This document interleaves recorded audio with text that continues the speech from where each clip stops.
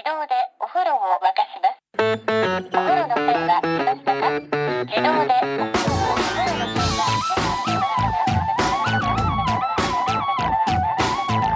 Hello and welcome to another episode of No Such Thing as a Fish, a weekly podcast coming to you from the QI offices in Covent Garden. My name is Dan Schreiber. I am sitting here with James Harkin, Anna Chazinski, and Drew Murray.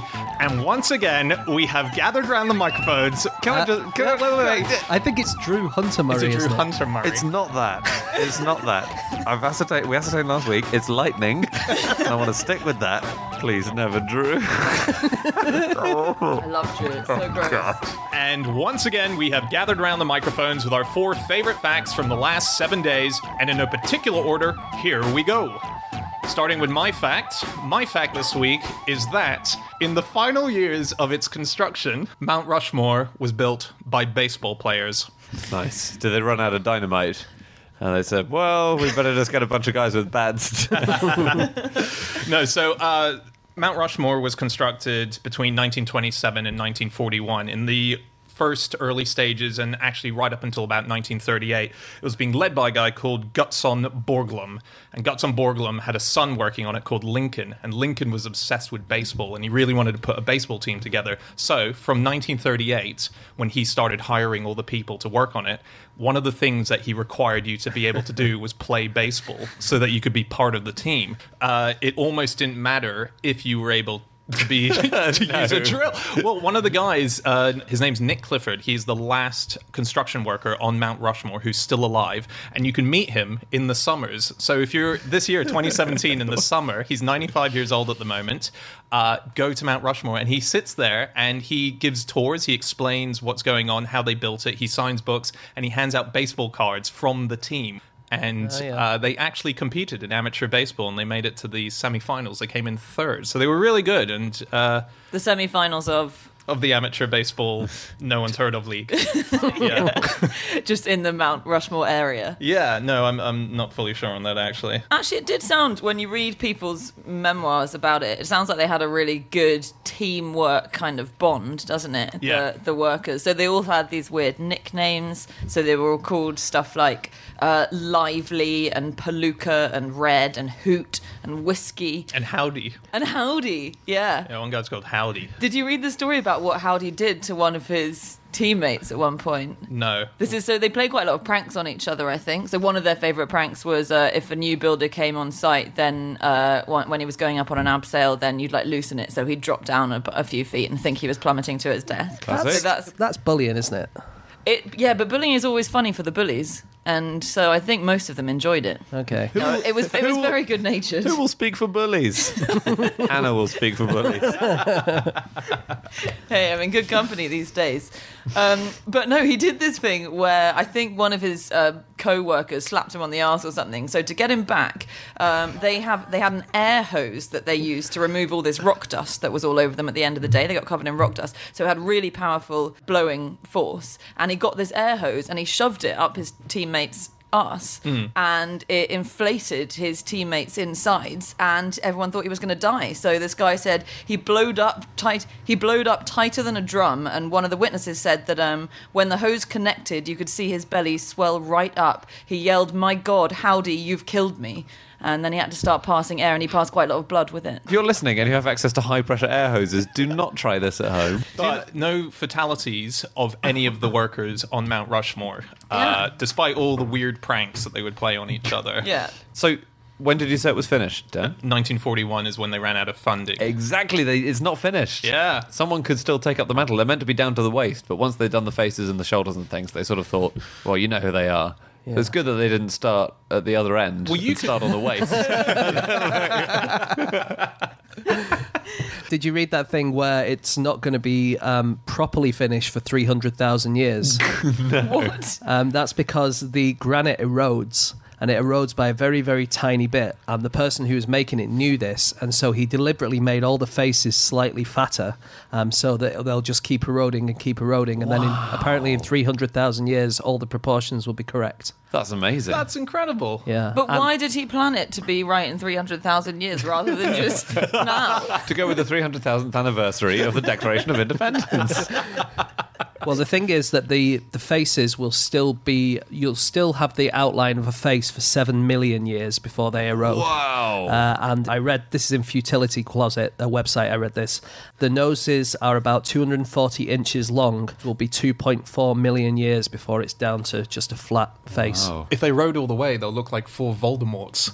That'd be quite cool.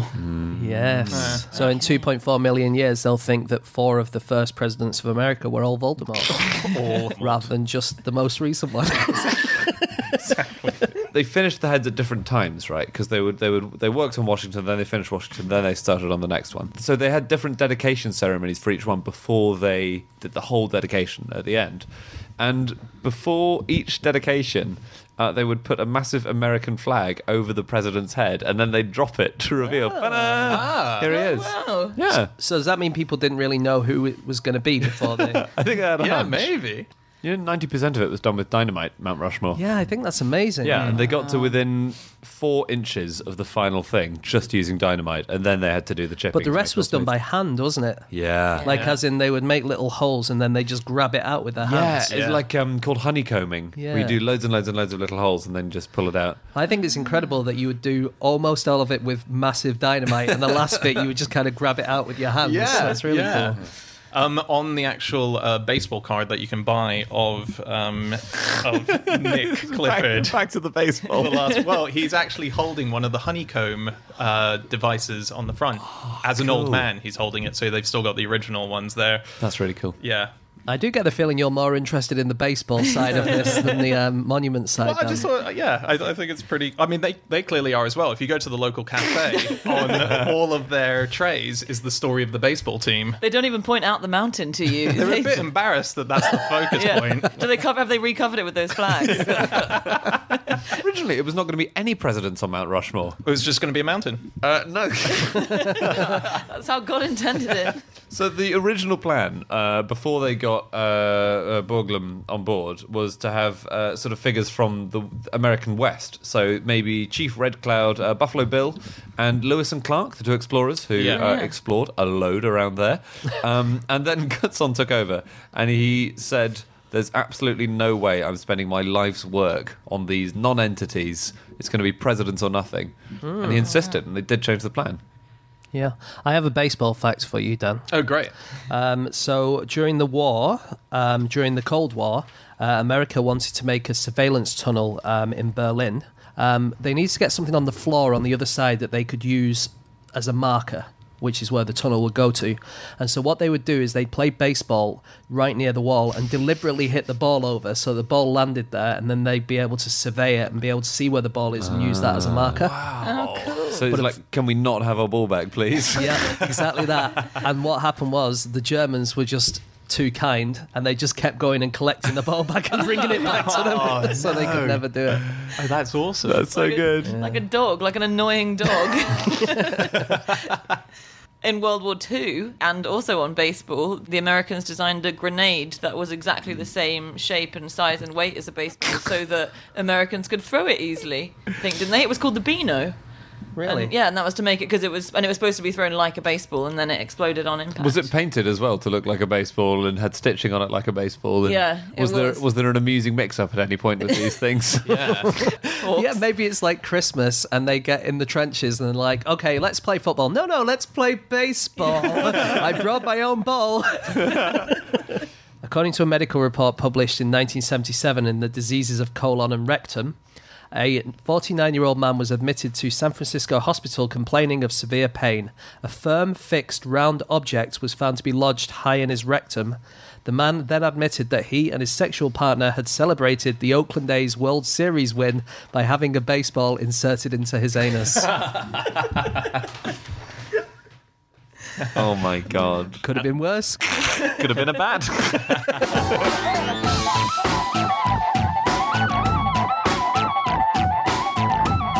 Okay, it is time for fact number 2, and that is James. Okay, my fact this week is that on some train journeys in China, passengers are forced to take it in turns to use the seats so that everyone gets a chance to sit down for some of the journey. That's good, isn't it? Very much the Southern Rail of countries, China. So this is this is the Spring Festival, Chinese New Year, which is happening at the moment. And it's the biggest migration of humans in the world. There's like 3 billion people making journeys around China. And while China infrastructure is pretty good and it's getting better, it's still... that's way too many people to be moving around.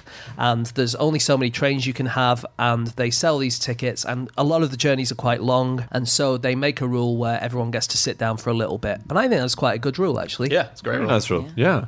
Wait, how many journeys did you say get made? I've said 3 billion. Yeah, it's 3 billion journeys, isn't it? Not 3 billion people. Oh, because Helium's so amazing. You have to go there and you have to come back, and then you might have to change a bit. Yeah. Exactly. I wonder if a change counts still as one journey, though, because it does when you buy a ticket, doesn't it? Did you see that thing in the news, I think it was today or yesterday, where, say you're buying a ticket from London to Bolton, then you would have to pay a certain amount of money, but you go on this website and you say where you want to go, and it splits it all up. So you might go London to Watford, Watford to Milton Keynes to Birmingham, Birmingham to Stoke, Stoke to Bolton, and it works out the cost of all those, and you can save a load of money. And a load of football fans from the FA Cup were using it, and they all saved a ton of money. But I saw that on the news this morning. Yeah. A guy had 52 tickets from one return journey to a football match. Because you need a ticket for each one of these tiny little things, and so he just has a massive envelope full of tons of tickets, and when the ticket inspector comes, you're like, okay, it's definitely one of these. That's amazing. Apparently that is true, although I think they're going to try and make all the tickets a bit easier. In that news article I read, they're going to change a lot of the tickets, aren't they?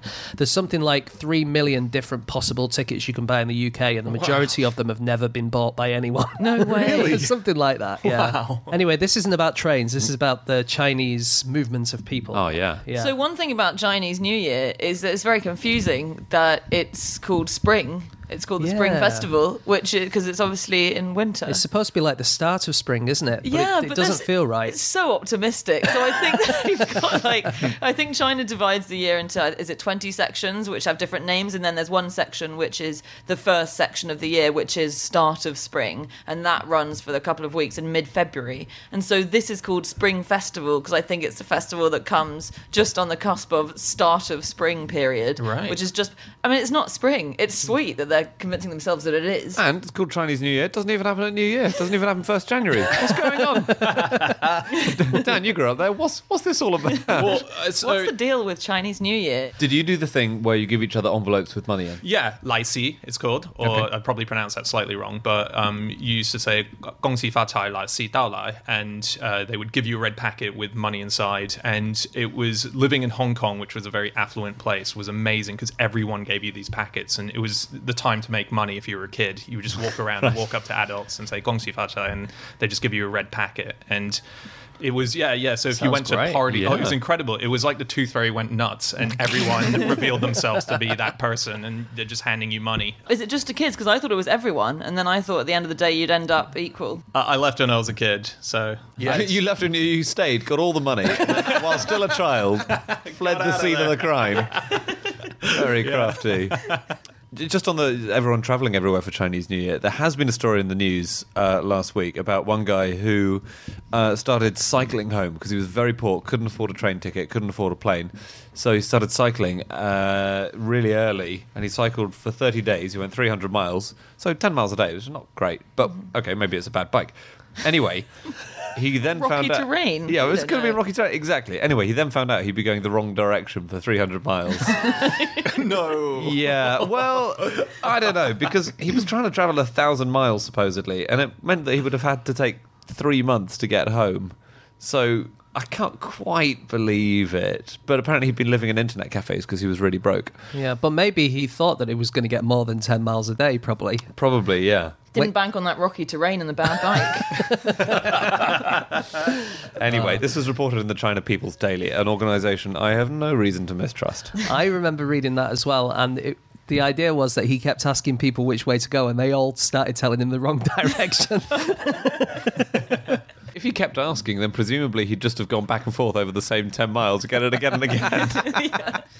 Can I just say something about crowded trains? Yeah. Which this is kind of about, because I didn't know this was a thing, but in Japan, in Tokyo, they have pushers at stations, which are people I think they're called oshiya, and they're people to push people onto crowded trains. And someone described it as perfectly happily, someone who's been pushed by a pusher said, it's like if you had a big laundry basket and it's overflowing, you just force stuff in there. You can see footage of this on YouTube if you look it up, and it's extraordinary. It's there's no more space, like literally, to even breathe, and you've got people shoving like crazy to get those doors closed. It's astonishing. And they to see. pull people off as well, don't they? That's a bit much. Yeah. How much do you have to give them in a red envelope to do that? No, they're called puller offers sometimes. No, they're not. I've seen them called puller offers.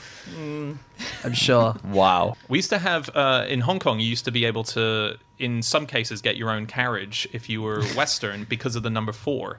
So the superstition of number 4 is so great that a lot of people wouldn't get anything that had the number 4 on it. Because it sounds like the word for death, is that it? Which is death, and so number 4.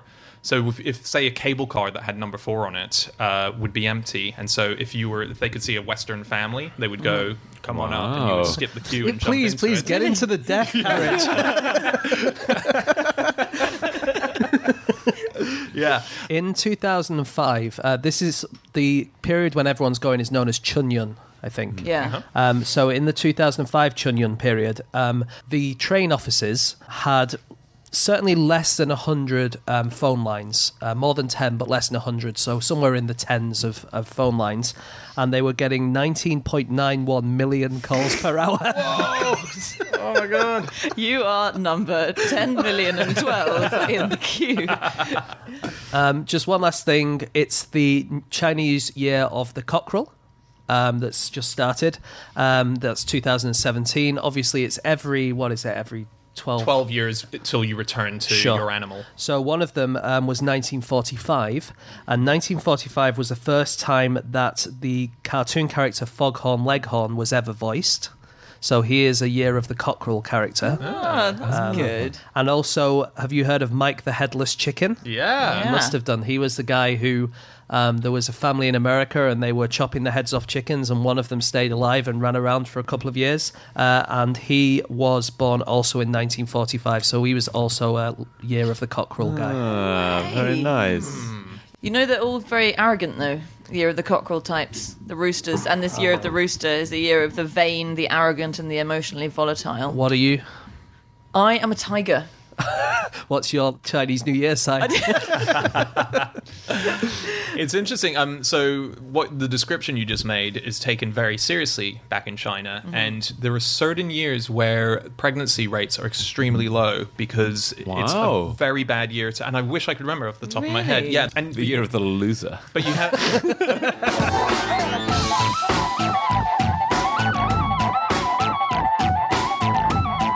Okay, it is time for fact number 3, and that is Drew.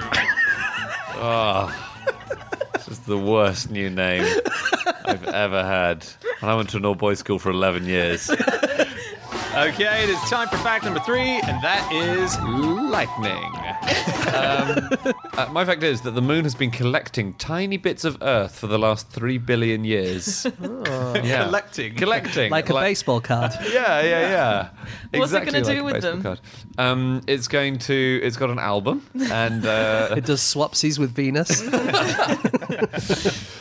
this is really, really cool. So there's a new discovery which has been published in Nature, which is that the moon is dusted in this fine layer of oxygen.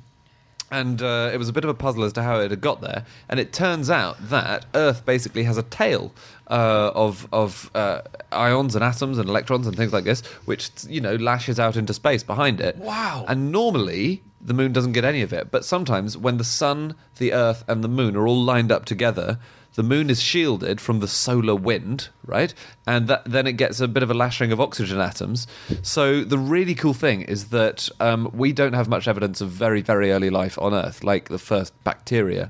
There is a chance that on the moon there are fossil bacteria which got blasted out into space, ended up on the moon, then got ploughed under the moon's surface or maybe buried by lava or this kind of thing. So there's a chance there are fossils up there of bacteria from the very earliest days of life on Earth. Yeah. So I mean, cool. pretty unlikely. Pretty unlikely. But so that's quite a cool image because obviously the Earth is hurtling through space, and it's quite cool to know that we're leaving like what an asteroid has, that sort of tail out the back. So I've never. It stretches all the way around the sun in the path that we go in. Yeah. Yeah, scientists call it a large dusty ring. Do they? Yes, they do. I don't know why James is cracking up in the corner. I'm not laughing at all. They could do with getting a big air pump round. The other thing about this tail that we're shedding, it's our magnetic field, and it's called a magneto-tail, is that when it does sweep through the moon, it's full of these really, really hot, highly charged particles, which it sheds all over the moon, and that means that on the surface of the moon, suddenly voltages can climb up to hundreds and hundreds of volts. So the surface of the moon is incredibly electric because we've just shed all these ions. Wow. On it. It's cool, isn't it? So do you reckon, Anna, if I stood on the moon, then my hair would all go kind of wild like I'd been static electricity-fied? God, maybe. That'd be pretty cool, wouldn't it? You'd have to take your helmet off, though, so you would die, but I think it would be worth it to find out. Could you take your helmet off on the moon and then put it back on really quickly if Yeah. you held your breath? Well, you should, and yeah. repressurize your suit and all of that? Yeah. Kidding, really? As in, you can survive in outer space for like 20 to 30 seconds without dying. But it's not worth the risk, because imagine if you took it off, your hair went so static that you couldn't fit the helmet back on over it. Oh, no. Do you know when the astronauts, the fellows, landed on the moon? What are they called? Armstrong and Aldrin. Yeah. When they landed on the moon, do you know what the official schedule said they should do next? What? When they landed on When they landed on the moon, the official schedule was for them to have a nap. Yeah, well, that's the whole reason that a lot of problems were caused with the actual footage of the moon landing because they were asleep. no, because they were not asleep. They had scheduled a nap, and Armstrong was so awake he said, "I'm not having a nap. We're going to go out now." Yeah. And the problem is that the wrong side of the Earth was facing the moon when he wanted to go out. So they had to reroute where they were going to take the signal from to bring back the signal of the moon. So Parkes Observatory in Australia suddenly were the key people because they had access to the moon. America was on the other side of the... Wow. They All couldn't see the because Neil Armstrong didn't want to have a nap. He refused to have a nap, so he messed up everything that was meant to happen in terms of the televised footage. Do you know what the words of the third man on the moon were? You'll know this. I do, but say it, yeah. This is, That's how I should answer everything.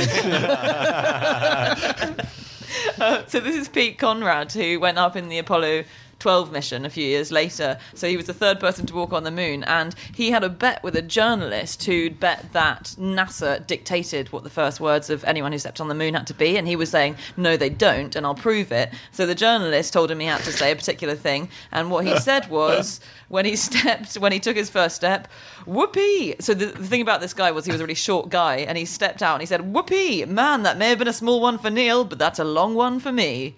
And that was his first words as he stepped out of the spacecraft. And then actually as he stepped onto the moon itself, he said, ooh, is that soft and queasy? Wow. Does anyone know the shortest trip ever to the moon? Wallace and Gromit didn't take very long at all. Is it that one? That's true. It's a 45-minute special, including the preamble. It must be that the moon landed on... A bit of the moon landed on Earth, and No, someone... no, just as in, I'm genuinely asking the question. Okay. Of all the times that humans have gone from the Earth to around the moon, what's the shortest amount of time it's taken? Do you mean the full trip? From here to there. From here to there. I would think it would take a couple of days to get there. So... That's a long way, actually. It's 250,000 miles, give or take. I would say 9 hours. Oh, that's so close. Is it? Yeah, 8.5 hours. That's amazing. What was it? 2006, it was a New Horizons probe. So it didn't land on the moon, but it went from the Earth to where the moon is In 8 hours? in 8.5 hours. That's crazy. And that was in 2006, and the longest ever was in 2003, and that was 1 year, 1 month, and 2 weeks it took them to get from here to the moon. Well, they kept asking for directions on the way. People kept on messing around with them. It's very rocky terrain in space. No, that was a deliberate attempt to do it with as little kind of fuel as possible. As little publicity or interest. How annoying to have pulled the short straw and bid on the year-long one. Although I suppose Yeah. people weren't on these, were they? On neither one were there any people. Yeah. When you think that a few hundred years ago it would take 6 months to get to Australia, and now we can go to the moon in 8 hours, Yeah. it's a substantial change, is what I'm saying. Up until researching this particular fact, I would have said, if I was asked the question, does the Earth get heavier or lighter every year? I would have said heavier. You would have said, yeah, I know that, but why don't you say it?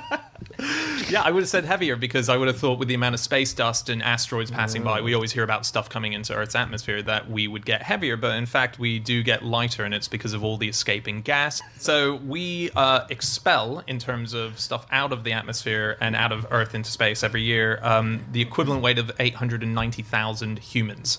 Wow. That's how much goes out. So that's 50,000 tons that it gets lighter per year, and we only take on 40,000 from things entering the atmosphere from space. Wow. And helium just goes out into space. I had no idea. Yeah, when you get a helium balloon and you let go of it, that's where it Try and goes. get away. I know. Well, thank God for balloons. The moon is littered with helium balloons. I never appreciated what a great invention balloons were. Right, here's the until- thing. If you do let a balloon go, Yeah. where'd it go?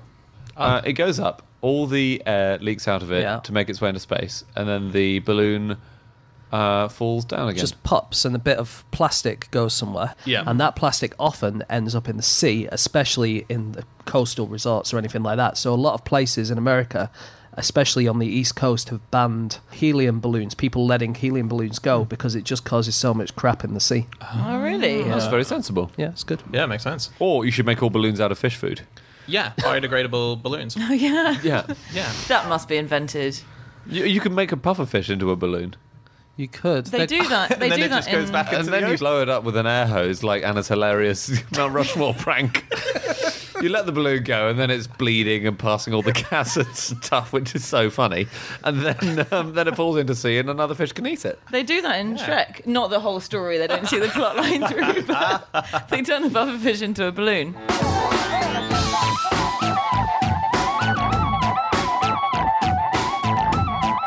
Okay, it is time for our final fact of the show, and that is Jasinski.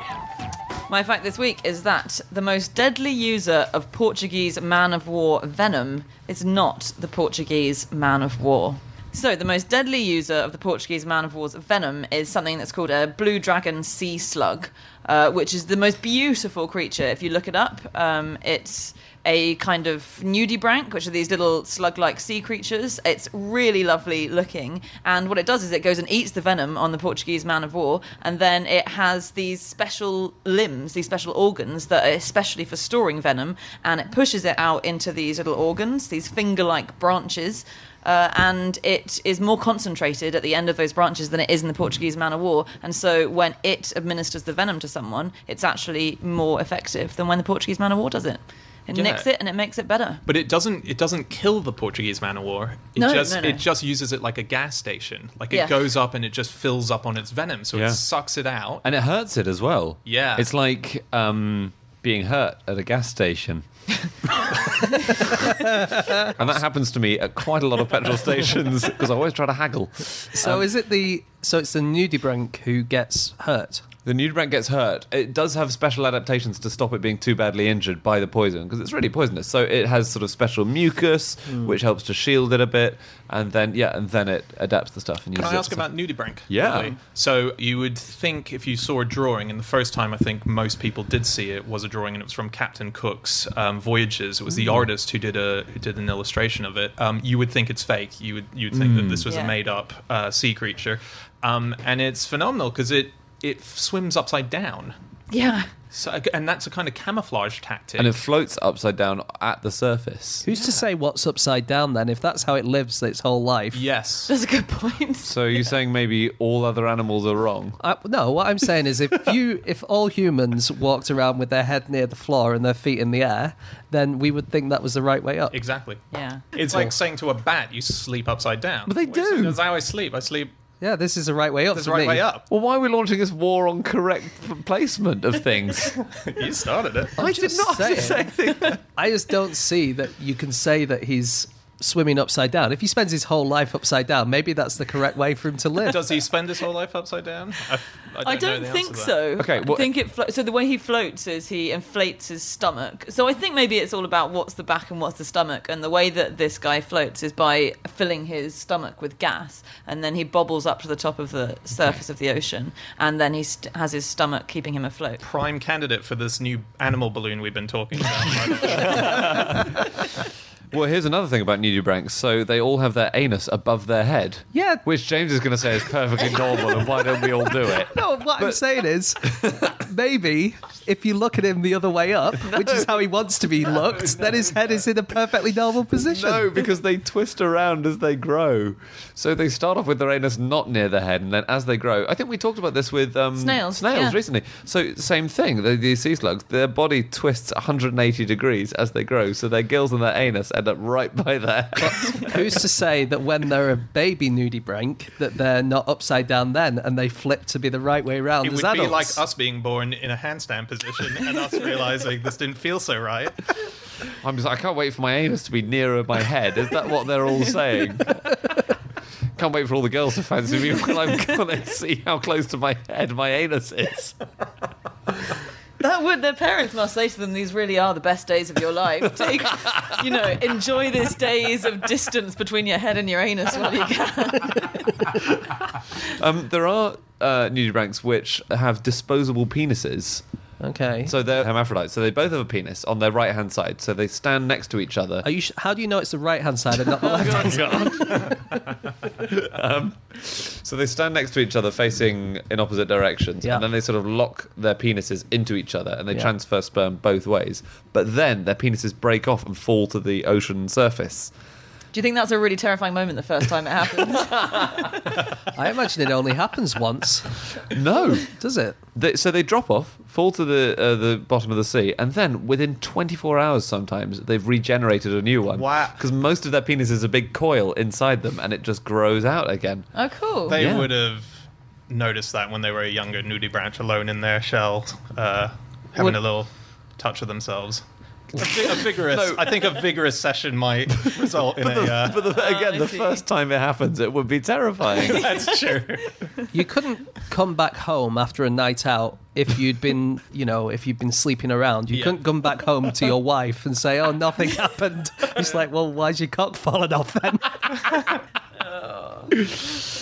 So, another nudibranch is a solar-powered one. Have you guys read about this one? It's so cool. So it basically farms algae. It eats algae, and then it uses the photosynthesis of the algae. So the algae inside it photosynthesizes using the sun, and then this is what this nudibranch gets its energy from. And it has these little solar panels. So if you look at it, you can see these little brown spots on it, which are the specific zones where it's put its algae, so that it can get the light from the sun, Yeah. so that it can photosynthesize. Aren't we all solar powered?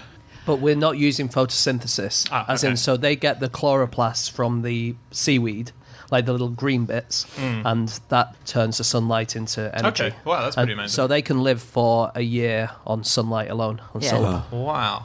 And you're right that all of our energy eventually comes from the sun. But Yeah. So, like, as humans, we're solar powered. yeah. Yeah. Oh, it's just Pretty much. Never thought of being solar powered Yeah. before, but I am. Well done.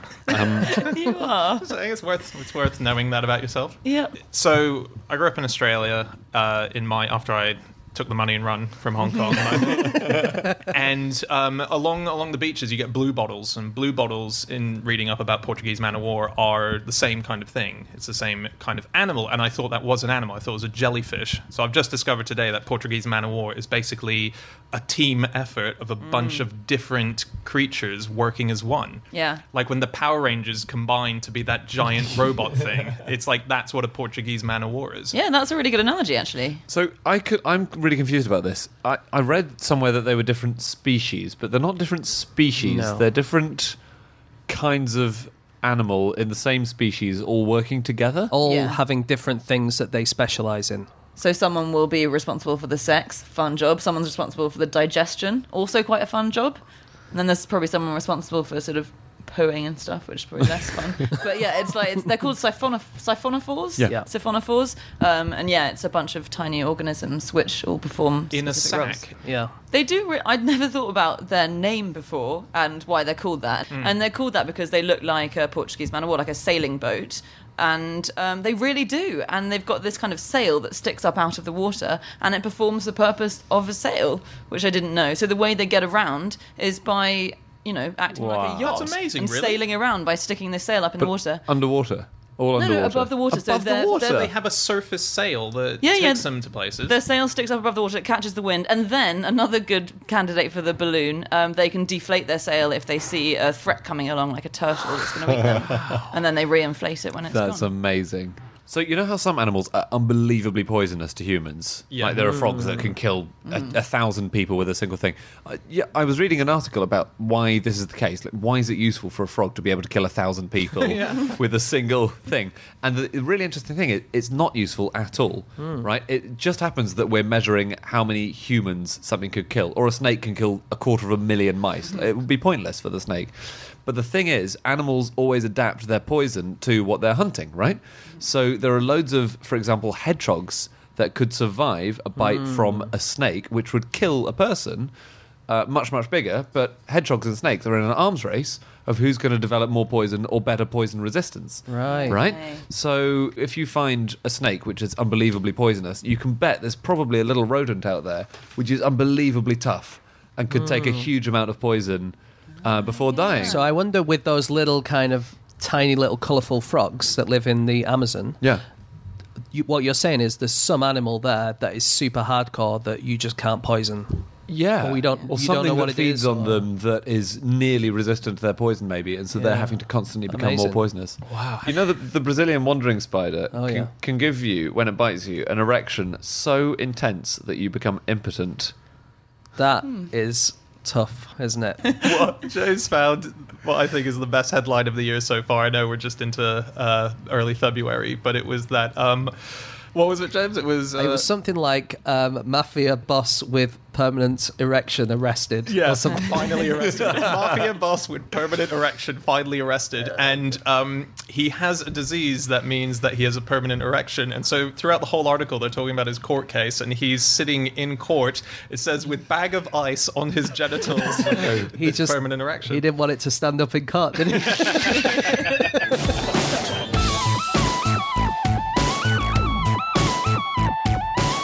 Okay, that's it. That's all of our facts. Thank you so much for listening. If you'd like to get in contact with any of us about the things that we have said over the course of this podcast, we can be found on our Twitter accounts. I'm on @Schreiberland, James, At egg-shaped. Andy, At Andrew Hunter M. and Anna. You can email podcast@qi.com. Yep, or you can go to our group podcast account, which is @QI Podcast. You can also go to our website, nosuchthingasafish.com. That's got all of our previous episodes. We will be back again next week with another ep. We'll see you then, guys. Goodbye.